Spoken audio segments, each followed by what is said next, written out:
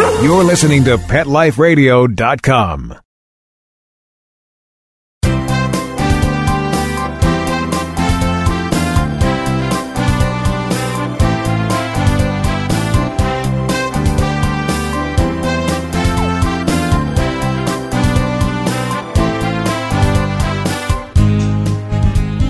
And welcome to everybody on this glorious Sunday morning, or maybe Sunday afternoon, wherever you may be sitting or driving right as we speak. Welcome to Ask the Vets with Dr. Jeff here on Pet Life Radio's only live call-in radio show. Call in, the key words here. We want to hear from you. Very easy to do. Just anything you want to talk about pets. It could be a subject matter. We've been talking about respiratory conditions, but it could be anything. And very easy to get a hold of me. I'll give you a number of ways. So there's no excuse. No excuse whatsoever. 877-385-8882. That's live call-in. You can also join in on the conversation. If you're sitting at your computer, just go on to Pet Life Radio, click on the Ask the Vets with Dr. Jeff tab, and it'll bring you to our show. And on that box, you'll see, you can scroll down, and there's a big box that says, join the conversation. All you have to do is start typing away. That easy. And lastly, you can just send me an email live as we speak to Dr. Jeff at PetLifeRadio.com, and it will be forwarded to me again real time. So that's great. Makes it very, very easy for you to get a hold of me, and we do want to hear from you. So what I like to do is sort of educate you about your pets, specifically dogs and cats. But if something comes in that's not dog and cat, just ask away. If I don't have an answer, I have a slew of experts in respective fields to help me, and I will get you an answer. And it will be, I'm hoping, if I trust my experts, the right answer. But I want to take a little bit of a departure this week. We'll get to some respiratory stuff a little later on. But I had a phenomenal, I've been very fortunate to have been asked to speak at some international conferences. Back in October last year, 2013 actually, so a year and a half ago, I was lucky enough to be in London, speaking at the London Vet Forum, and then in Barcelona at the Southern European Veterinary Conference, and just had an amazing time. And just got back from Peru, Lima, Peru, speaking at the LAVC, that's the Latin American Veterinary Conference. And it was just an amazing experience. And what made it even more fun for me, and actually pretty educational for me as well, is that I had the opportunity to speak at two of the, something like, believe it or not, 11 veterinary colleges in Lima. I mean, that's insane. I mean, California is much bigger, and we only have two. Most states only have one. There are states that have none. And here, just the city of Lima itself, having about 10 or 11 veterinary schools. And I learned a lot about the programming. First of all, the education there is a lot different in that here in America, in the States, and in the same thing in Canada, we go through our high school, and then from high school we go to university or college, and 4 years getting a degree most of the often. Now, sometimes if you're lucky enough or really a brain, which I was not, then you can possibly get into veterinary school after just 3 years of undergrad. You're looking someone who's really smart, straight A's, the whole thing. And then after your second year of veterinary school, you'll be awarded what's called a BVSC, a Bachelor's of Science in Veterinary Medicine, or Bachelor's of Veterinary Science. Then after your fourth year, then you get your DVM, or if you go to University of Pennsylvania, it'll be your VMD. But most schools in the country give a DVM.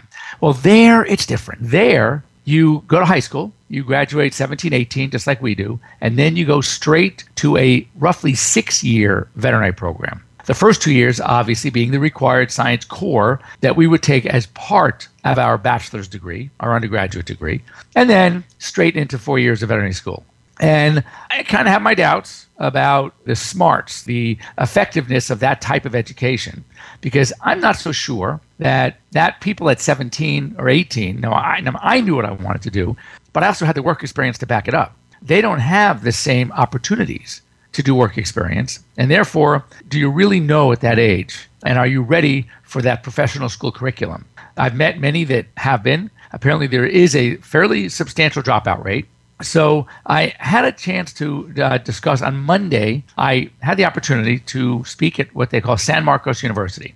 San Marcos is not only the oldest veterinary school in South America, it is part of one of the oldest university in the Americas. That includes North America.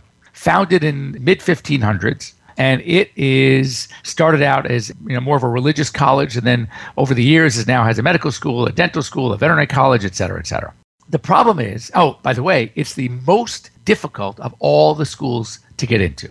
Why? Not because it is so well equipped, because I found out it isn't. It's because it's free. And so to get into San Marcos, they take the cream of the crop, and very expensive. People don't earn the livings that we do here. And therefore, to get into a free university is a major plus. The problem, because it's free, and because the government, the state schools do not have the ability to really equip these schools well, to stay with all the newest and latest equipment, diagnostics, etc., it is severely lacking. So here I am, walking through the teaching hospital of the finest, the most difficult school in Lima, and their x-ray machine is 40 years old. They have one ultrasound machine. They have no laser. I was helping them put a catheter into a little puppy, and we needed to get what's called a jugular catheter. I needed something that was a little bit longer than the small catheters that they had. And they look at me and go, this is all we have. And you walk through this teaching facility, this teaching hospital, and it is dark, it is gloomy. I have to tell you, it was so depressing. And yet, this is number one. Then the next day, I had an opportunity to work with one of the private universities. Now, when they say the private schools, obviously takes money, not horrendous amounts of money compared to our standards, but it takes money, and therefore anybody can get in. They don't look at necessarily the grades. The exam that you have to take to get in is nothing like that of San Marcos. But I was fortunate enough to join them on a surgery clinic. And they have a program. The school is called Ricardo Palma University. And I have met a few graduates actually from Palma, and two of them actually came to visit me here in California and spent some time with me at my hospital. And they, totally different experience. First of all, what they're doing, this program, there is an area just outside of Lima. It's in the outskirts. Remember, Lima is sort of situated right smack in a valley between the Andes Mountains and the coast. So driving in the outskirts, the areas become extremely poor. Literally, people living in shacks.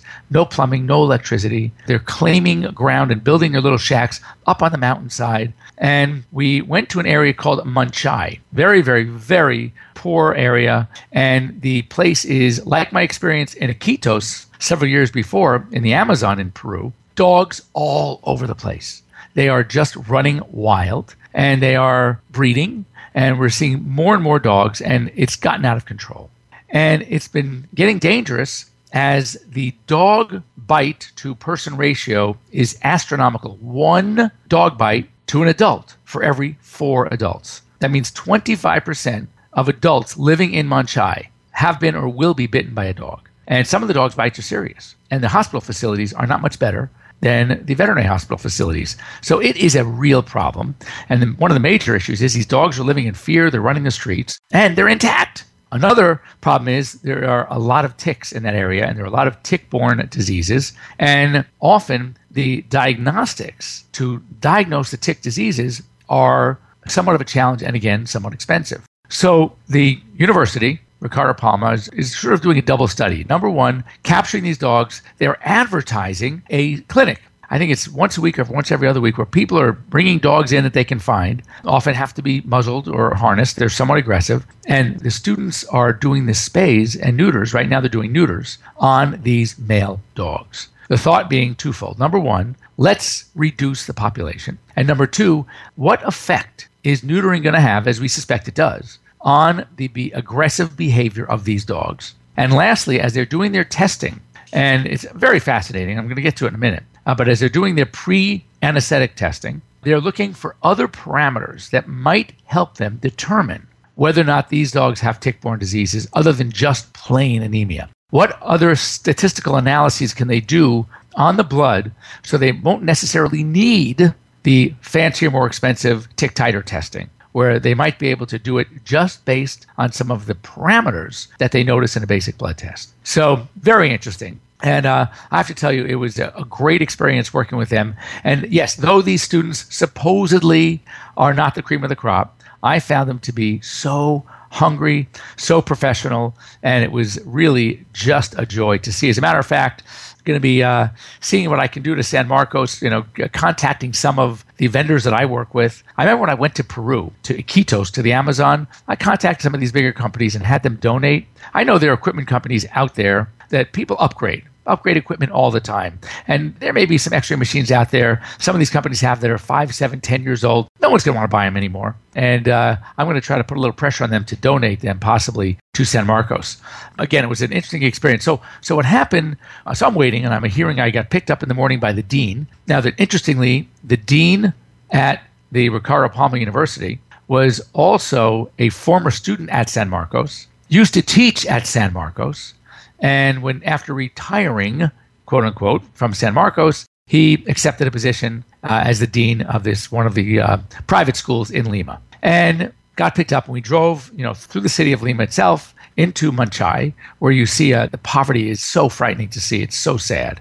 And they, as we're going up this dirt road into what they call the town center, and I've noticed a lot of these communities, as poor as they are, actually have a town center. It's for functions, it's for town meetings, and they actually use it. And this was a fairly newly built town center, and there was an outdoor area where they set up tables for the pre-examinations.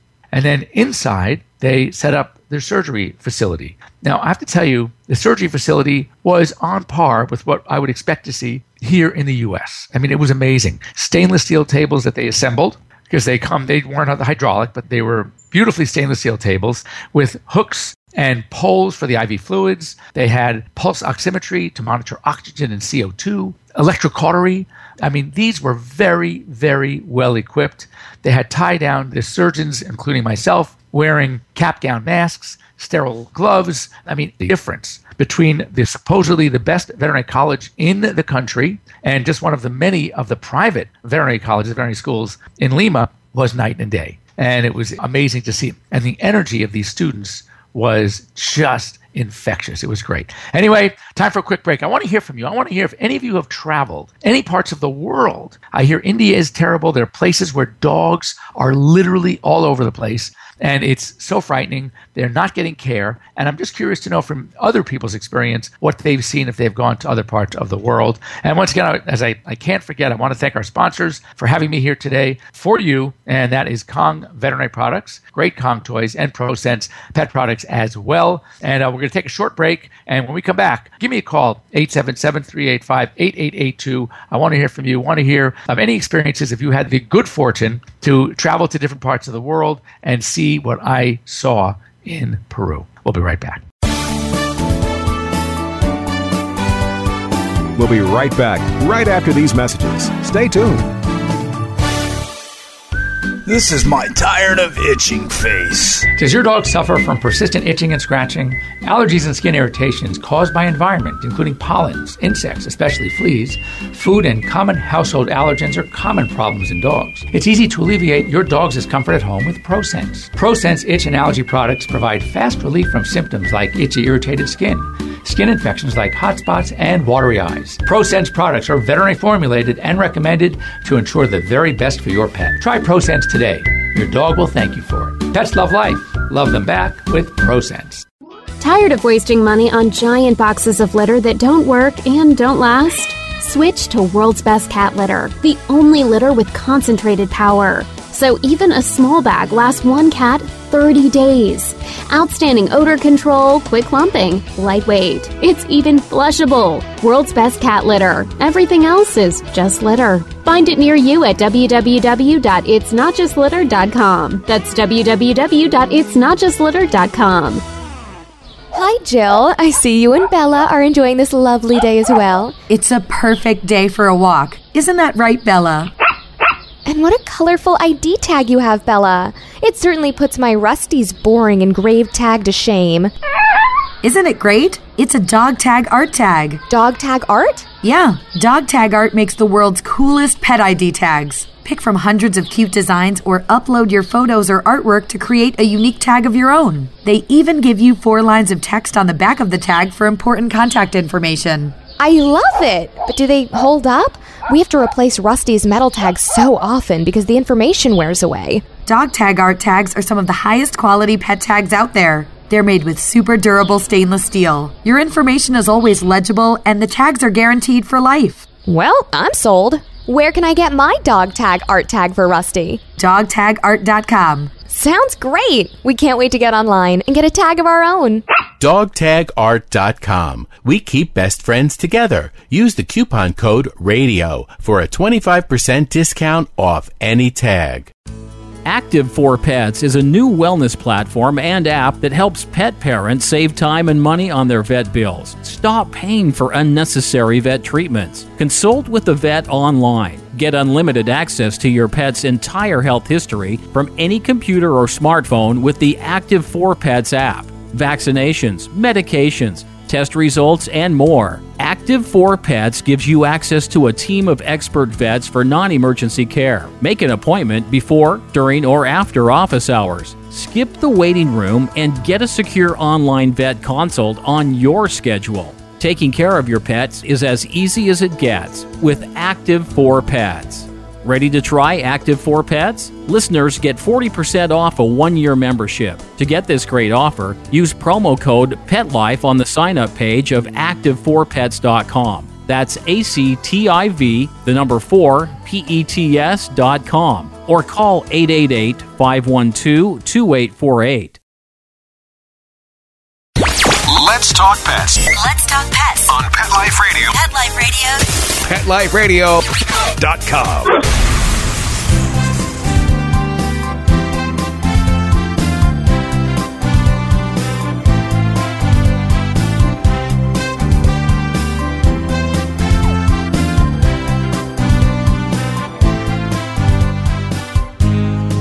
And welcome back. You're here with Dr. Jeff Werber, your host for now the next 15 or 14 so minutes here at Pet Life Radio's Ask the Vets with Dr. Jeff. Before the break, we were talking about my recent trip speaking at the Latin American Veterinary Conference. And before the actual conference, the opportunity I had to visit and work with 2 of the 11 or so veterinary schools in Lima itself, which blows my mind.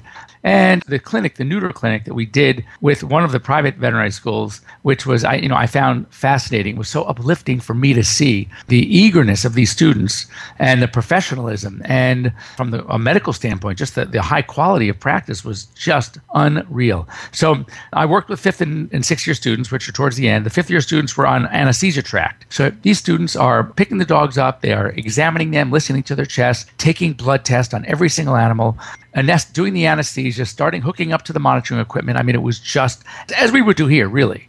And then carry the dogs into the quote-unquote surgical facility. We had 3 tables set up, all stainless steel, all with IV fluids, electric cautery. I mean, it had everything that we needed. And the students were assisting us do the neuters. And I was teaching them some of the tricks that I've learned over the years. As I said, very, very receptive, sterile surgery packs for each animal. It was really amazing. I don't think they were doing it just for me. I really think that this is how they were learning. And first of all, I learned a lot of things about the profession there. A lot of people want to be veterinarians, obviously. And because they have so many schools, it's very easily doable. The problem is, A, there are not enough jobs. There are so many veterinarians out there without work. And B, even if they get jobs, the pay is really, it's so substandard compared to what we are used to here in America. And the fees accordingly are also very, very low. It made me more impressed when I got a chance to visit 2 private veterinary hospitals, how well they were equipped and how well they were doing, considering it's very tough. One of the doctors that I worked with, he works with his father. Father is a semi-retired veterinarian. Mother sort of runs the show as far as the business side. His sister works with them as well, a veterinarian. So it's crazy. And I wonder how, with all these schools and all these graduates, and already there's not enough work, it baffles me as to, what the point is. And I think the private schools are opening because they know students want to do it and they're getting the money. The good news is they are really pouring some of that money back into the educational program, back into equipment. So I found these schools, the private school, at least the one I worked with, and I hear it is similar for most of the others, that are equally as equipped. But I found there was just a difference in the students. Maybe, I don't know, maybe for fear that they can easily, lose their spot if they don't perform. But they were so upbeat. And I think that working in a happy, well-equipped, clean environment also makes you feel better. And I just not get the same vibe from the much older, obviously, as I mentioned, the oldest school in the Americas, the oldest university in the Americas. And it just didn't seem that they had that same energy, if you will. And walking and driving around Peru, there are so many quote-unquote private universities, and they pop up all over. And some have I say, no, is that general? Do they have a better school? No, they don't have a better school. They're more for economics, or they're more for business or finance. And so they all have their themes, if you will, not just a major within a university, but it's the university itself. So if you are thinking about going into finance, you would apply only to the schools like that one. So it's almost like veterinary school in the sense that when you apply out of high school, you're already expected to choose a major, and that major is going to be veterinary medicine. So you go to a school that basically specializes in veterinary medicine or has a veterinary medical college there. Well, it's the same thing for some of these other universities. As you're applying to universities, it's not a major within a four-year college. It is the college itself and what it's best known for. So I just found it very fascinating. As far as the conference, it was terrific. So much energy, a lot of young veterinarians, which was great, and very eager. Now, unfortunately, I don't speak Spanish. I understand a little bit. I don't speak Spanish well enough, certainly, to lecture in Spanish. So we had an interpreter who apparently was pretty good. But it's hard to when you're. I don't know if anyone has ever done this. If you're listening, had to speak in another language and waiting for the interpreter, because first of all, there's always a delay. So with me, I try to be upbeat and actually a little funny sometimes, and I'll say something that I thought was very humorous, and there's deadpan, no response. And all of a sudden, like 5 seconds later, they start laughing. So at least the interpreter was able to, bring out the humor in what I was saying. Oftentimes, when you work with an interpreter, they are just speaking like monotone. So if part of what you say is a delivery, then they don't get it. It's kind of awkward. But overall, I would tell you it was really, really a good experience. And I'm amazed at how many questions people coming up. And I lecture here in the U.S. all the time. And a couple of people come up. But the other thing, which I found was so funny, is to have an American veterinarian, and one with, I guess, some visibility, I guess, because the TV stuff that I do, and having worked, being Bill Lassie and Dr. Oz, and all the news things that I've done, and my own TV show on Animal Planet. It's almost like that celebrity aspect. All these vets want to come up and take pictures. There must be 70 pictures, 80, 100 pictures out there. I have no idea where they're putting him, but everybody wanted to get a picture, which I thought was kind of fun too. But it was overall a great experience. And then of course, if we're in Peru, we're not going to stop just in Lima. So we had an opportunity. My wife and I, we went to Cusco, which is one of the highest cities in the Americas. It's 11,000 feet. Now just think, they call Denver the Mile High City. It's 5,000 plus feet above sea level. This is over 11,000 feet. It's twice. It's the 2 Mile High City. It's just amazing. So much so that there's always a big problem with what they call altitude sickness. And people get lightheaded, they get headaches, they get nausea. Fortunately, it didn't happen to us. There is a medication that is often recommended. It's called acetazolamide, which we did take for a few days before, but we felt actually nothing. It was actually pretty cool. And then we went to Machu Picchu. And when we were in Peru about 5 years earlier in the Amazon, we did not have an opportunity to go to Cusco or Machu Picchu. So it was really great to be able to go there. And it's an ancient city that was discovered by a Yale professor and Hiram Bingham. And what's amazing is how technically built, from a drainage aqueduct perspective, from a quake perspective, because it's right on a fault, and how much they knew. And to this day, the city stands. It's unreal. Unfortunately, it's in a sense, it's a lost city, because when the Spaniards came in, everybody fled, and there are very few records of anything about the culture other than what can be learned from the structures, the location of the structures, the aqueduct system, how this city has withstood the test of time for so many years. Again, it wasn't discovered till this Yale professor, I think it was the early 1900s, it might be 1911, something like that. Very fascinating. And it was just great. It was beautiful. And we got a lot of pictures. It was a terrific place. It was so much fun to visit. So anyway, it was a great experience. I'm here with you next week as well. And then I'm off to Bangkok, Thailand, to speak at the World Small Animal Veterinary Association meeting. We'll have a lot to report. I've never been to that part of the world. Should be pretty cool. Also, most likely next year, it looks like I may be speaking at one of the big conferences in Mexico. The one beautiful thing about speaking at some of these foreign international conferences is that typically there is going to be someone there who is actively involved in one of the other world conferences. And if they hear you speak and they like what they see, they like what they hear, they like the energy, they will ask you if you wouldn't mind speaking at their conference. And so far, it's been a snowball effect for me, and it's been great because I'm having the opportunity to go to places I probably otherwise wouldn't go. And you just learn about so many cultures. And I, of course, just love to see just veterinary medicine in general, how it is so unique in different places, and how it is similar versus and how different it is from our own, not only practice, but from an education standpoint as well. And it was just a great experience. So if next week, if you wanted to send me an email and share any information, we'll read things online. Free ProSense product goes out to you. Free Kong product will go out to you as well. Give us some time because we have to get them from the manufacturer. And other than that, I just want to thank you all for joining me. We were still in the middle of our talk on the respiratory complexes and conditions, which we will probably go back to next week. I'm trying to get us a guest from one of the other hosts here at Pet Life Radio and do some fun stuff. If that happens, we'll delay the medical stuff, and depending on who I get as a guest, we'll talk about something very appropriate for your pets. Once again, thanks for joining me here. You're listening to Dr. Jeff Werber, host of Ask the Vets with Dr. Jeff here on Pet Life Radio. Thanks for listening, and we'll be here next week. Have a great week. Let's Talk Pets, every week on demand, only on PetLifeRadio.com.